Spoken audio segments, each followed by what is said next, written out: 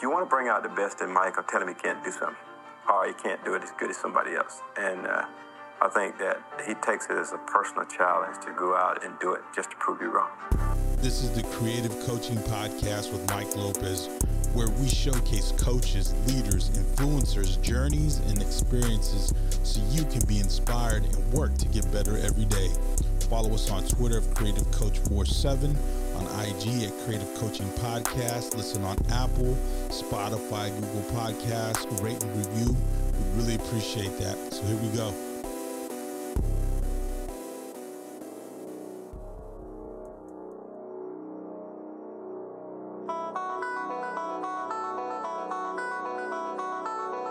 Today's guest is Larry Blunt. Coach Blunt is an assistant coach at Oklahoma State University. We talked to him today about vulnerability, sustaining culture in a pandemic, and teaching life skills to our players. Hope you enjoy this podcast and you look to get better every day. Welcome to the podcast, Coach. Thank you so much for having me, Mike. Coach Blunt, I do appreciate your time. I know you're a busy guy coming off of the NCAA tournament, all that, and, you know, getting some downtime, if you will, which I'm not sure you get any, but I guess if there's ever any, it would be right now. But Coach, here again, just thank you for being on and being able to share your perspective with us. Mike, I appreciate it, and I'll apologize in advance. Still trying to find my voice after a very long season. But I appreciate you having us on, and I look forward to having a chance to visit with you for a few minutes. Yeah, no, voice or no voice, I'm so glad to have you here. Now, Coach, I'm going to start off like I do every podcast in that. How were you introduced to the game of basketball coming out of Cortland, Virginia? Well, basketball, my father was a coach, and my mom was an administrator. So sport in my house was pretty much everything. My father played Division I football at Virginia Tech, as well as did I.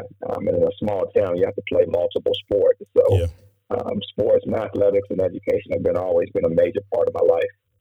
Awesome. That's great. Now, when you have kind of that, I don't know if the pedigree is the right word, but it kind of is, where you have a family that's involved in something that is so beneficial to your physical well-being, your mental well-being, your scholastic well-being. I mean, it's just a great situation, I think. It's a recipe for success, and it seems to what you have found. That's awesome. Now, Coach, I would ask you, as a player, you know, because I know you played football as well, but what was your experience as an athlete, as a student athlete? Like, how did you see that from your lens? My path was unique. I think I've got a chance to see it full circle. We had really good football teams, state championship contending teams, and multiple state championship type teams. And I had a chance to be in a space where I was one of the better players and featured players. And I think I was a 5'11" freshman when I got to college. And I didn't have a ton of success early. I jumped up to 6'4" at the end of my freshman year. So wow. I got a chance to see the highs, the lows. I got a chance to win championships. I got a chance to be on teams that weren't great. I was a part of a national championship team at James Madison in football. So I think I've got a chance to see the highs, the lows, the peaks and the valleys. And, you know, I think all of those experiences can kind of shape who you are when you get an opportunity to be on the side of coaching. Yeah, no, for sure, because you've seen it all, but you've seen enough to kind of help you navigate through that, and then also share that experience with those student athletes who are in that moment, who are in that space, maybe struggling with the downs, and maybe you're taking it too far with the ups.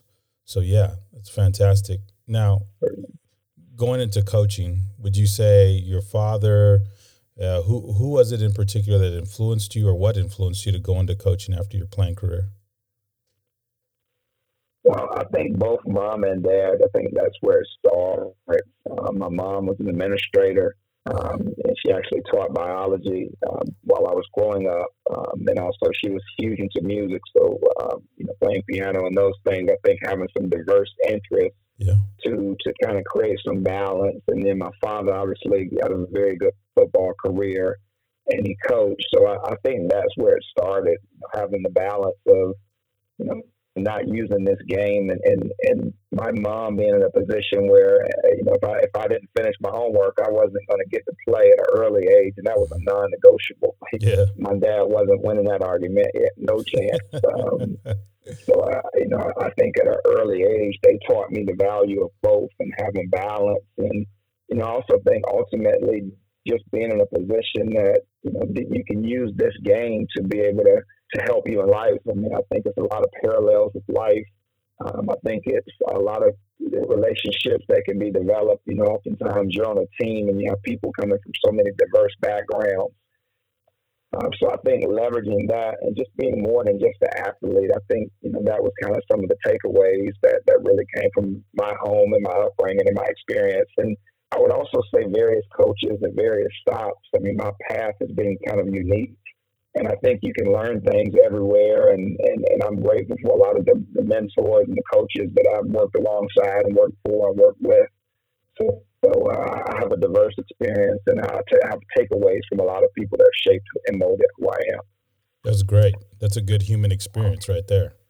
I think a lot of people can't say that. They can't say that they've toiled enough and then they came to this great place. But you sound like, man, hitting the ground from day one with your parents here again, with your diverse upbringing, the balance you're talking about. And I like what you said about using the game, because a lot of people are used by the game. And to take that approach of using the game, it's a phenomenal way to approach it in perspective. And I think young people really need to look at it like that nowadays. I think that's why that portal's so full, is because they're letting things use them. They're not using it. And some of them are, to be sure. Some of them are. But I think that might be something to that. I don't know. We're not going to figure it out today, but maybe at some point. But Coach, do you recall a memorable moment of maybe your first experience as a coach where it was like, okay, I'm not an athlete anymore. I'm in charge, or hey, wow, that I didn't expect that from this. Anything like that? I think there are a lot. You know, my path has been very unique. I mean, I've coached at all the levels, D3, D2. Obviously, now I'm the Division I level. I've coached AAU. I was a high school prep school coach in Toronto. Yeah. And I laugh and joke. When I was a student athlete, I think the good Lord has a funny sense of humor. And I think a lot of the things as a student athlete that I did, I think they've kind of come full circle.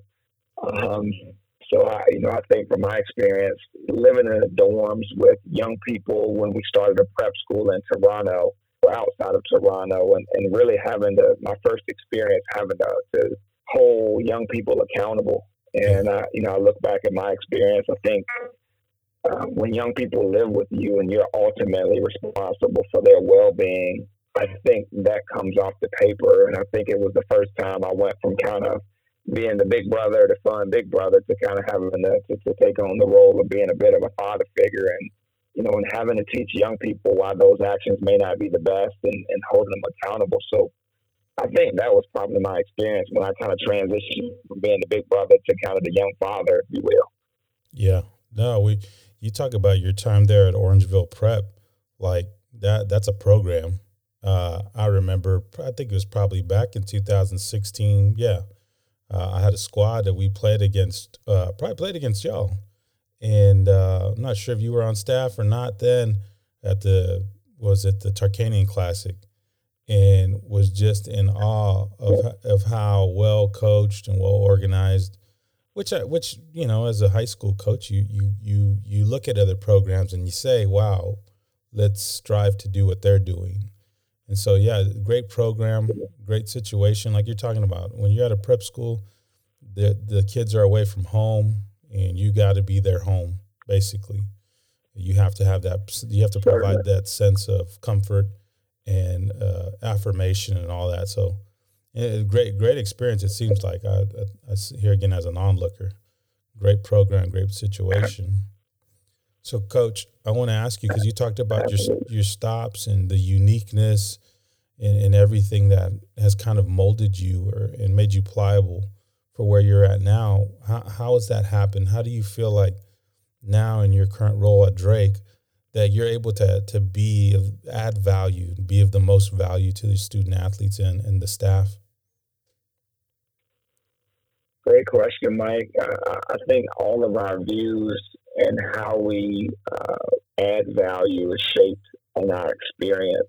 And I know you mentioned earlier, a lot of student athletes don't understand what this game can do for them. I think that's where it starts. I mean, in the experience, I was there in the first 3 years at Orangeville as we were building it and growing it. In that 3 years, we had 30 Division I players, 5 NBA players, and 2 lottery picks over a 3-year period, which was unreal. Yeah. But that being said, I got a chance to kind of experience a lot of the recruitment process and kind of to see the good, the bad, the ugly. I got kind of a window survey of it all and kind of a crash course, if you will. And from that experience, I've sat in the office when coaches, and I never will name names, but I can say I was there firsthand, and I heard some of the promises that were made. And I saw kids that when they got there, frankly, it didn't work the way that it was promised. Wow. Secondly, from that experience, I've seen young people in that group. The first wave of guys that we had in year one there, they all graduated last year. That first wave of guys that went on to 4-year universities, they all got degrees and they all graduated. But, it's pretty common practice that those guys would be there in the summer and they were putting guys in classes that wouldn't translate to, when they were done, that would put them in a position that they would have more opportunities when they left those 4-year stops than what they started with. So that for me, I think was, unique. And I think here, the basketball, obviously everyone that you recruit, you only get 13 scholarships. Everyone that you recruit can play, or I've never seen a college coach go in a gym and say, I want the guy at the bench that doesn't play. He's not I've never seen anyone want that guy. Yeah. So there's an element they all can play and they all are good. But the two things I think that I really have taken away from my experience and the value that I think I bring is first, I try to identify when basketball is done. Hopefully you can play professionally. That's obviously a lot of the guys' dreams, but my goal is to identify what you want to do when you get done. And let's figure out in this experience, you're helping us win championships, you're helping us win games. Let's figure out what you can do so that we can start preparing you. Maybe we get you internships, maybe we research some of the salaries that you can make, the benefits, the quality of life. And once we figure out what you want to do, let's work backwards and let's put you in the right program. Let's help connect you with people that can help you get kind of some experience to see if it's what you want to do. And I think the young people, they really, and their parents, I think they appreciate that because you're not just using them for their basketball ability, their athletic prowess. Yeah. And the second piece, quickly, I'll build on is I think, and I touched on it earlier, these guys that we recruit, oftentimes they've always been the best player. Yeah. And they've never had experiences where they were not the best, the one that everyone loves and everyone tells them how good they are. I think when I got to college, and again, I was 5'11", that was one of the first times, where I wasn't featured.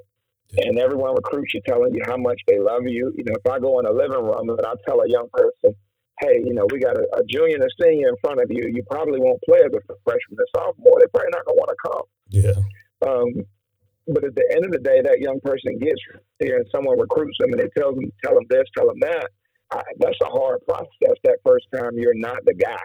Yeah. And I really think everyone is more inclined to work with 1 through 6 and 1 through 7. I find myself trying to gravitate towards the guys that are 8 to 13 and helping them develop and helping them navigate their path and helping them improve so that when their number is called, they're ready, and also helping them to understand that there's a light at the end of the tunnel. And I think that's some of my added value, obviously, in addition to the other roles of scouting, recruiting, player development, some of the fundraising, pieces or components that come with the job. But I really think that's an area that I really focus on, and I'm vigilant in trying to help those young people improve. And that's adding value for the long game, not the short period of time of like these 4 years and that's it. It's like the next 40 years is like a lot of people like to say. It's easy to say it, but at the end of the day, what are you doing to invest that time, that equity pouring into their lives. You had, two players like Jamal Murray and Thon Maker who, make an instant, splash into the NBA. Yeah, maybe those guys don't need that. Don't need your advice per se, as far as what they're going to do for the rest of their lives. Like, they're going to stack their money and they'll be okay from that perspective, right? But yeah, the 8 to the 13, man. Like, I like that whole concept. Like, what are we doing with 8 to 13? Where are they going? What's up with them? Like, what profession can we help them get into? And I think that's a solid deal to be able to take that approach, Coach. So fantastic stuff. Like, really, really good, solid. And I hope any coach listening right now, when you're building your program or you're already in your program, to kind of have that concept of helping your players to that degree. I think it's fantastic. Now, Coach, I want to ask about this past season. You guys had a lot of success, going to the NCAA tournament, winning some games through the regular season, conference, just a lot of success. How did you guys keep your players engaged and prepared because of all the difficulties and pauses and kind of some nonsense at times, but just mainly the difficulties? How did y'all do that? Well, I mean, the credit goes to our team, our group, and Coach DeVries, our head coach. One of the things that I enjoy, amongst many other things, is how we approach it. We try to make it as fun as possible. Mm-hmm. Our guys, this is not an environment that's embracive. It's a collaborative space where guys can say, man, Coach, I see this out there. What do you think? We don't have all the answers. We lean on them as well. Yeah. But I think that's one of my biggest takeaways is that we make it, from a practice standpoint, we make it where they're excited to get there. We have guys, it's pretty common practice for our players to come in the office and say, Coach, can we grab a workout or can we watch film? So a lot of it's their idea versus it being just the monotonous task of every day we show up, they grind us for 3.5 hours. Then we have to go do this. Like, we've tried to make it fun for them. And to their credit, they really, the relationships that our guys have, one of the unique things with our program, and I always say this, is we have 2 young men from Newton, Iowa, which is, small town Iowa, incredible people, small town values. And then we have a lot of our team, the nucleus and the core, it's from that Gary, Indiana area. And you look at opposite ends, of kind of the spectrum, just country, you got city, you have country music, you have rap music. And I think our team, it's pretty common, to see the guys from Newton, they'll jump in a car and they'll go hang out in Gary, Indiana. And, conversely, the guys that are from the Gary, Indiana region, they'll jump in a car and go to Newton, go fishing, hunting, and listen to country music. And, nice. I think our program is, and I always laugh and joke, like, if the world could take notice, because you have people coming from different backgrounds, and the common denominator is that they're all great people from great families, but they're different. They come from different places.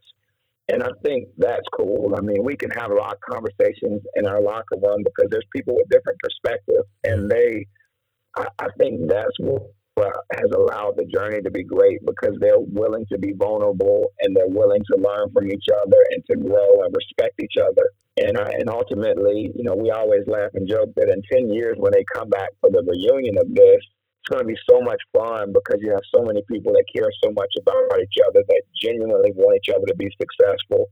And I think that's kind of the nucleus of it, is having good people that enjoy being around each other and that work really hard at it. And and without getting too long-winded, we had adversity. It wasn't perfect. We were 14-0. We had a COVID shutdown. We were out for 2 weeks, and then we had to come back. We had to play Missouri State. It was one of the best teams in the conference. And we had injuries. We lost 2 first-team all-conference players, and we had guys to step up that may not have had the same role. So, I mean, a lot of the credit goes to the guys. I mean, they just kept battling. They kept loving each other. They kept enjoying the process. And, as they say, the rest was history. Yeah, no, y'all went on a great run there. The winning streak was phenomenal and got national attention, all that. But I like what you're saying. It's giving us kind of a look behind the curtain to that success, that it wasn't just, some people, if you get enough talent, coach, and you know it, you get enough talent, sometimes you can just roll the ball out. Sometimes, not all the time, depending on how you schedule. But that's how I'm going to say that. But at the end of the day, you're talking about a player-driven atmosphere, environment, an environment that fosters, hey, let's be player-led.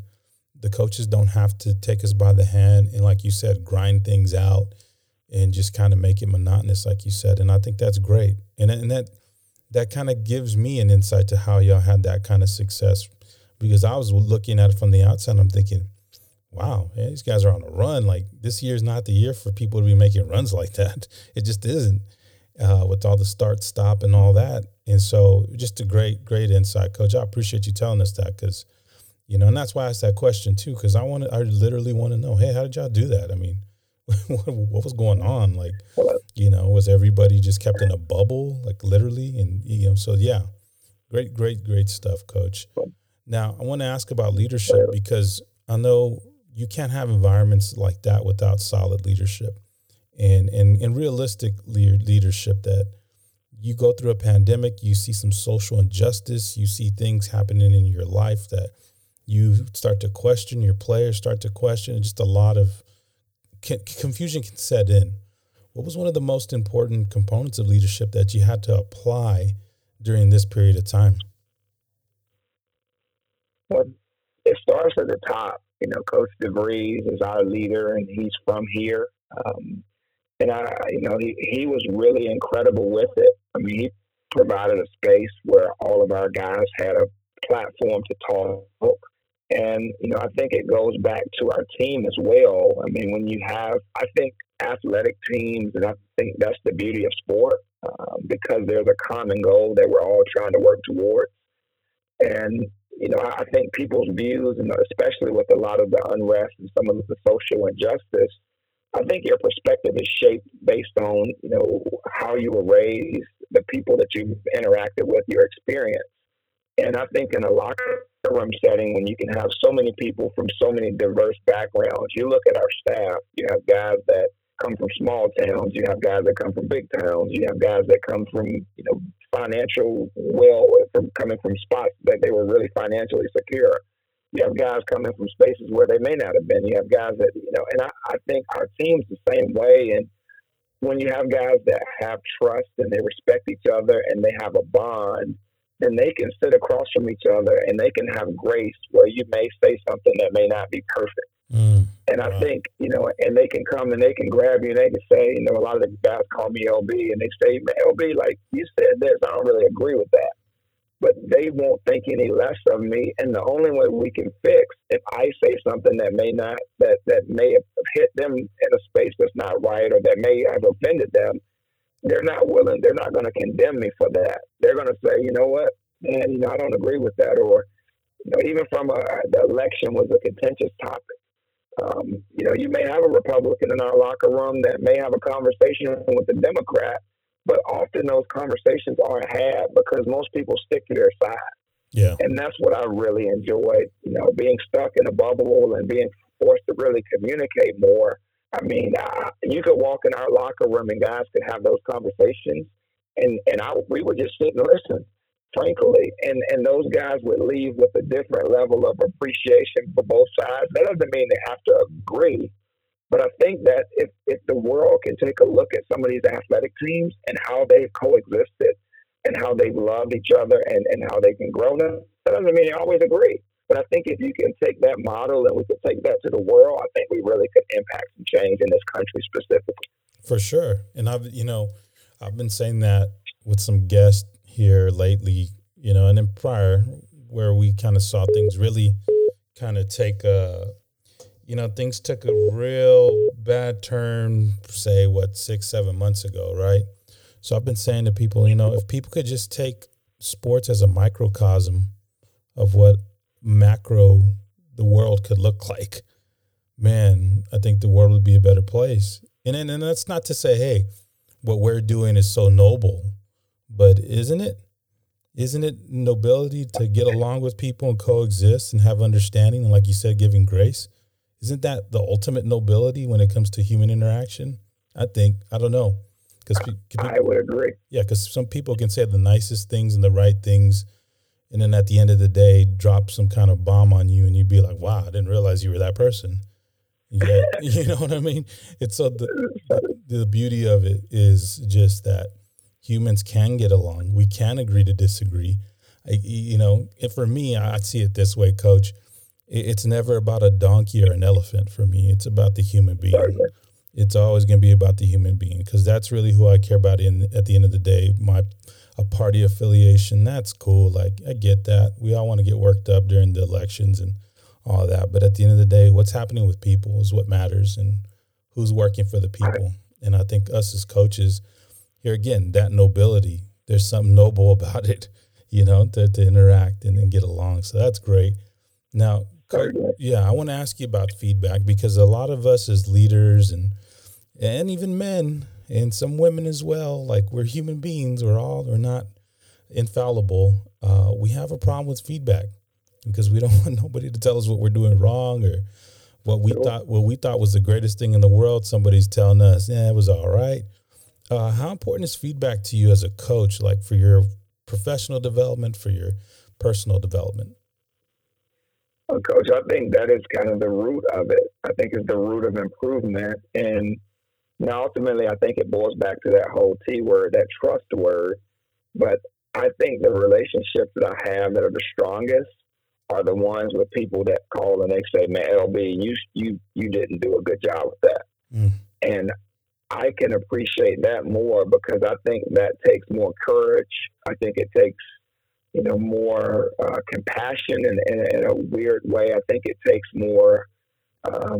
It shows that someone really genuinely cares about you because there's risk with them giving you honest feedback. Yeah. And I think I'm always, and I tell our players, when somebody's telling you everything that you want to hear, and they're not telling you, and I do think there's an element of how you say it. I don't always think it's what you say, but it's how you present it. For sure. But I do think if someone's always telling you how good you are, I think you want to be careful. Yeah. I think there's a huge element to that. Yeah, and if you're married, it's definitely how you say it, not what you say. Well, my wife, if you ask her, she'll say it's not always how I say it, but it's what I say. Yeah. So I think she'll argue that it's both on my end. Yeah.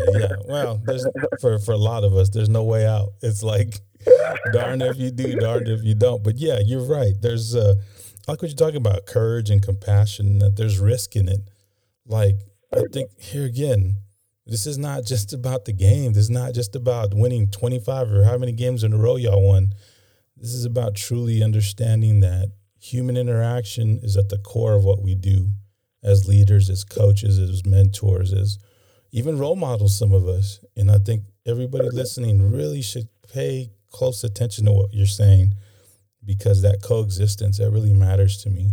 And I hope that's what we're doing here is getting that out. Now, improving is always important.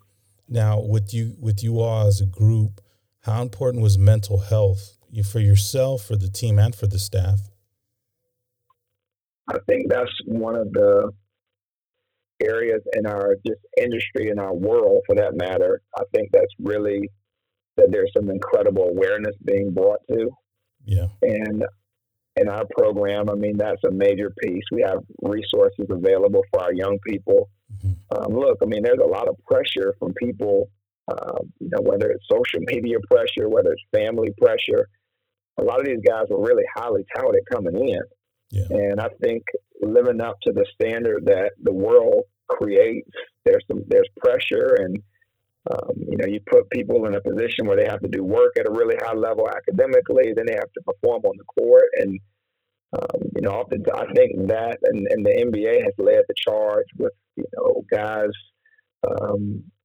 that are in the NBA that are stepping in and say, wait a minute, it's okay for me to have some issues that may not just be physical, but that are also mental. And yes, that's a major part of our athletics, not only just athletics, but I think with just people in general. And I know my wife always says a good conversation can fix a lot of things, but I really believe sometimes just offloading some of your thoughts and having people that are willing to listen and that are willing to say, you know what, you're not alone having that feeling. These are some feelings that I have as well. Yeah. And I'm here for you, good, bad, or indifferent. I mean, I think that goes a long way. And I think the days of just toughen up, like as a man, I think and I grew up in a small town. It was kind of customary. Man, you got to be tough. Yeah. But I think there's a major, and I'm thankful that there's a lot of awareness that's being brought toward just mental health. But yes, I think that's a major piece, and I hope it continues to evolve and grow. Yes, for sure. I like what you're talking about, vulnerability, to say, hey, we're all kind of going through this, myself included. And I think that relates to players, and that speaks volumes to them, because you're not just the person that's a robot to them, or seemingly a robot who does make mistakes, but yet acts like I don't make any because I'm a robot. And for them to come out and say, yeah, I'm not okay. There's that saying, it's okay that you're not okay, or to say that you're not okay. And it is. But I think we need to take it a step further. It's not okay to stay that way. And I think that's where we need to progress to, because I think that's what they deserve. That's what we all deserve is, here again, coexisting, collaborating, such great idealisms for the world, not just for sports. So good stuff again, man. I really do appreciate you sharing that. Thank you, Coach. Your support system, Coach, because we all need it, whether it's your staff, whether it's your best friend, whether it's Morgan, your wife, whoever it is. How important is that to you? Incredibly important. I mean, I think they know. A lot of times I ask people, how's your cup? Is it full? Is it close to being full? Is it half empty? Yeah. And, I think a lot of times, especially when you're in a space that, your energy is important, oftentimes people don't check on that. And I think having a support system that knows when your cup is close to empty, and oftentimes without you even having to say it, that they can sense in, your voice, so they can sense in just your tone. Yeah. I think that's such an important part to have people, and to your point of just the feedback of, look, man, you need to get some rest, or, look, even overhearing, my wife may overhear a conversation, and she may come up and say, listen, you might need to call he or she and apologize, because, what you said may have been, the way that you conveyed it may have been different than how it was perceived. And I think that's important, to have people that through ups, downs, highs, and lows will be honest with you, but also, that have your best interest at heart. Yeah, it's always great to have people who truly love you and are kind of taking the same journey with you, kind of locked arms with you, to give you accountability and like you said, the feedback, because it's coming from a place of caring, of true, goodwill. I think when people want to see your vision fulfilled for your life, or maybe even they care more than you do at times, that's always helpful. Really, really helpful. Now, Coach, I want to ask you this, and it's kind of like, what's your why? Like, why do you do what you do on a daily basis, Coach?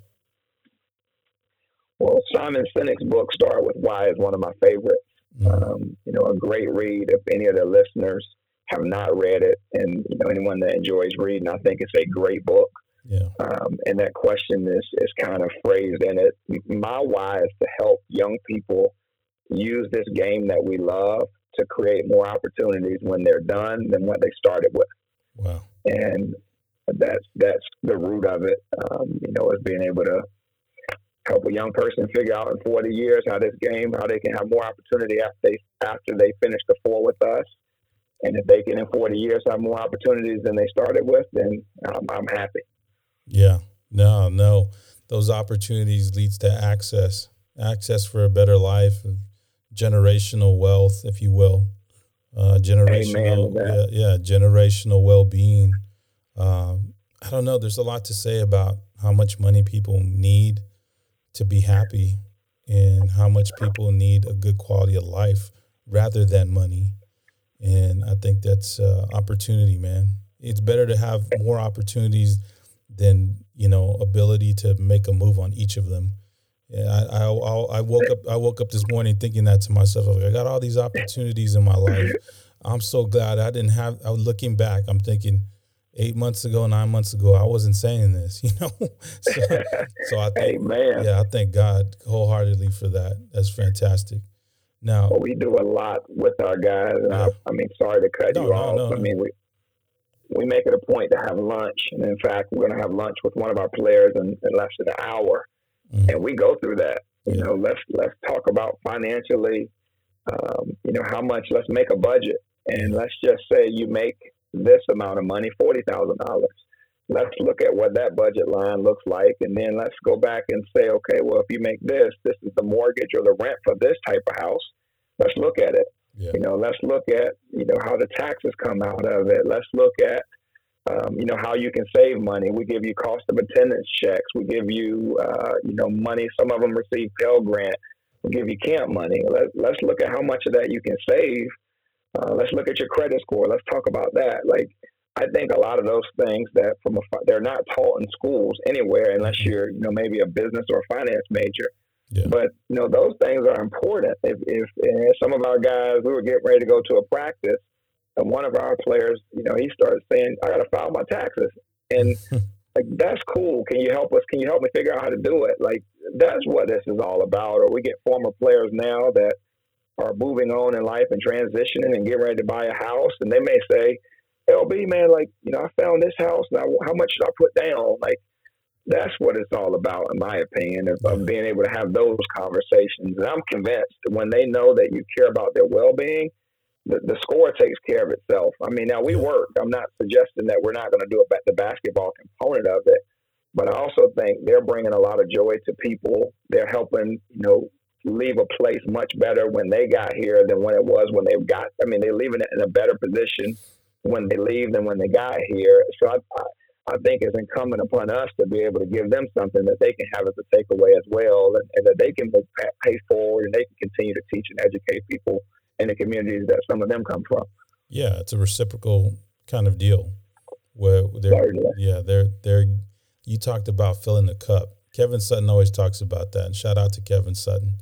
But great man, great coach, great mentor, incredible great human coach, being. yeah, smooth.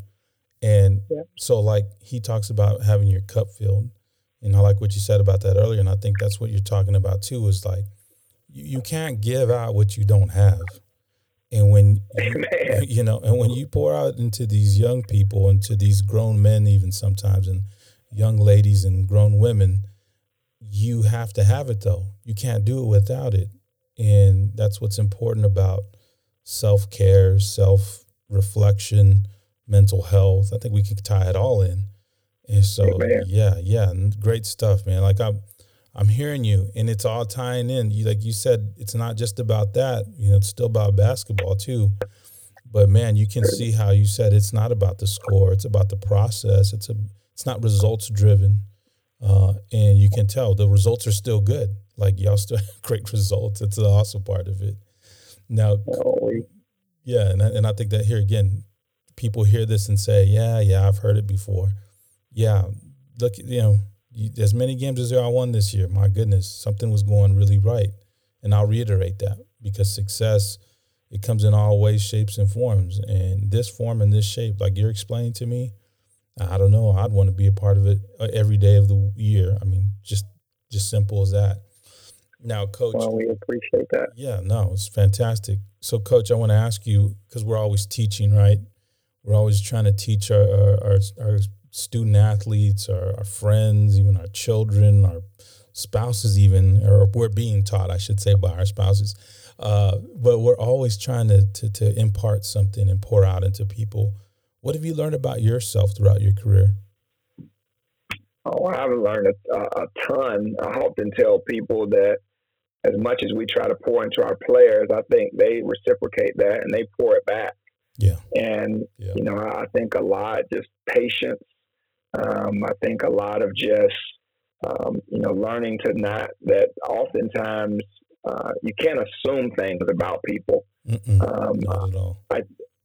I think it's, learning a lot about where people, their culture and their background and their perspective and how that shapes their views.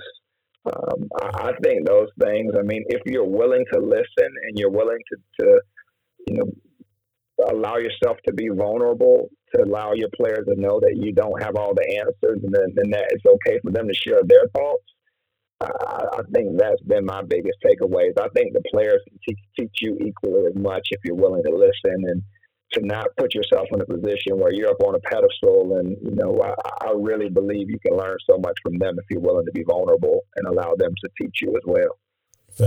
No, I couldn't agree more. I mean, you said something that was great, and I think everybody needs to kind of key in on this. Like, when you look at that young man, that young woman across from you, even the staff that you're working with, your coworkers, your co-laborers, you have to really consider what was their experience in life that led them to this point. That's what shaped them. That's what made them who they are. Do you need to know what it is? No, but you need to be understanding, have some empathy, have, you said, vulnerability, and listen.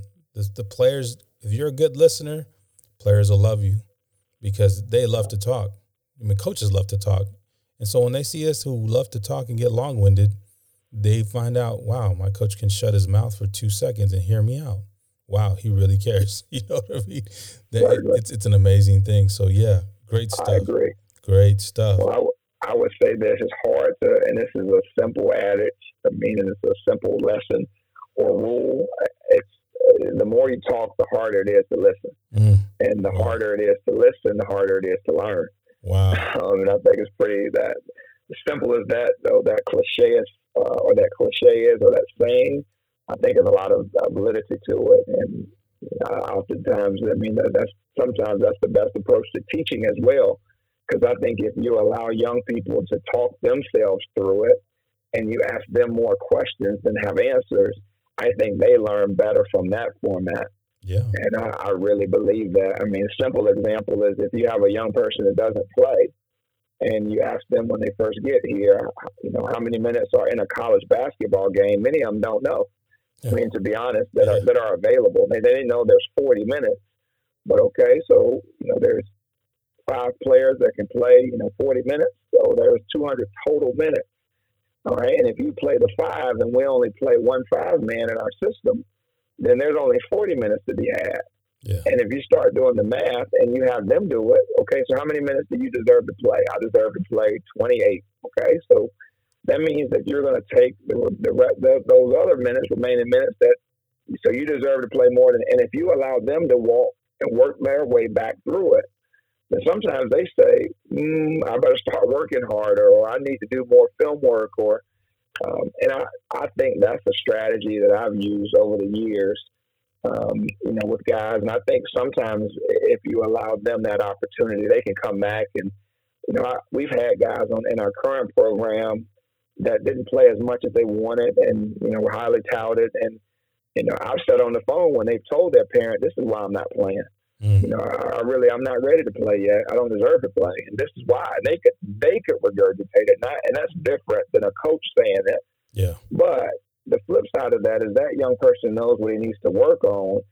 There's a light at the end of the tunnel. It's not just him coming and working every day. Like, okay, he knows what he has to improve on to have a chance to play, and where he can get minutes. And I think that's more of it. Is not just telling them, what. It's telling them, back to your point, the why of it and the how of it. I think those things are important. Yeah, I've always seen that. Like, you give them the rhyme and the reason, they're okay. If you just say, just because, do that, just be like, they don't get that. You're speaking a language that they can't even begin to understand. And so that's great point, Coach. Now, my last question, Coach, it's always about legacy. And I know you still got a ways to go. I'm not sending you off into the sunset, but kind of like, a working legacy, something like begin with the end in mind, so to speak. What would you want people to say of you? And what would you want to be said of you when your career is all said and done? Wow, that's a powerful question there, Coach.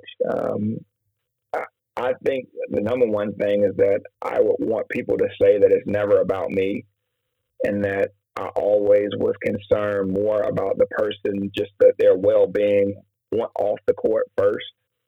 I would say that. I would say the second thing is that, and this is a lesson that my father really instilled at an early age, is that no matter what happens, that's not important, but it's how you deal with it. And I think if you ask anyone, I always find the positive in everything. I mean, we can lose a game and people get mad because I'm always going to be positive about I'm going to see all the good stuff versus the bad stuff. And I think people would say, you know, I'm often overly positive, but that's how I'm wired because of my father. And I think those two things, I mean, it's I got into this to help young people. And I say this when I was at Orangeville, and I mean it, like, I'm okay losing every game if I get fired, knowing that I did what was in the best interest of kids. And if I'm doing that and that gets me fired and I have to go back and coach high school or work at Walmart, I'm okay with that. And I live every day with that in mind. I think it's about the young people, and that's what's most important to me. Coach Blount, I appreciate your time, brother. I really do. Fantastic time here. You know, your perspective, your view on things is so appreciated. So I thank you for coming on and spending some time with us.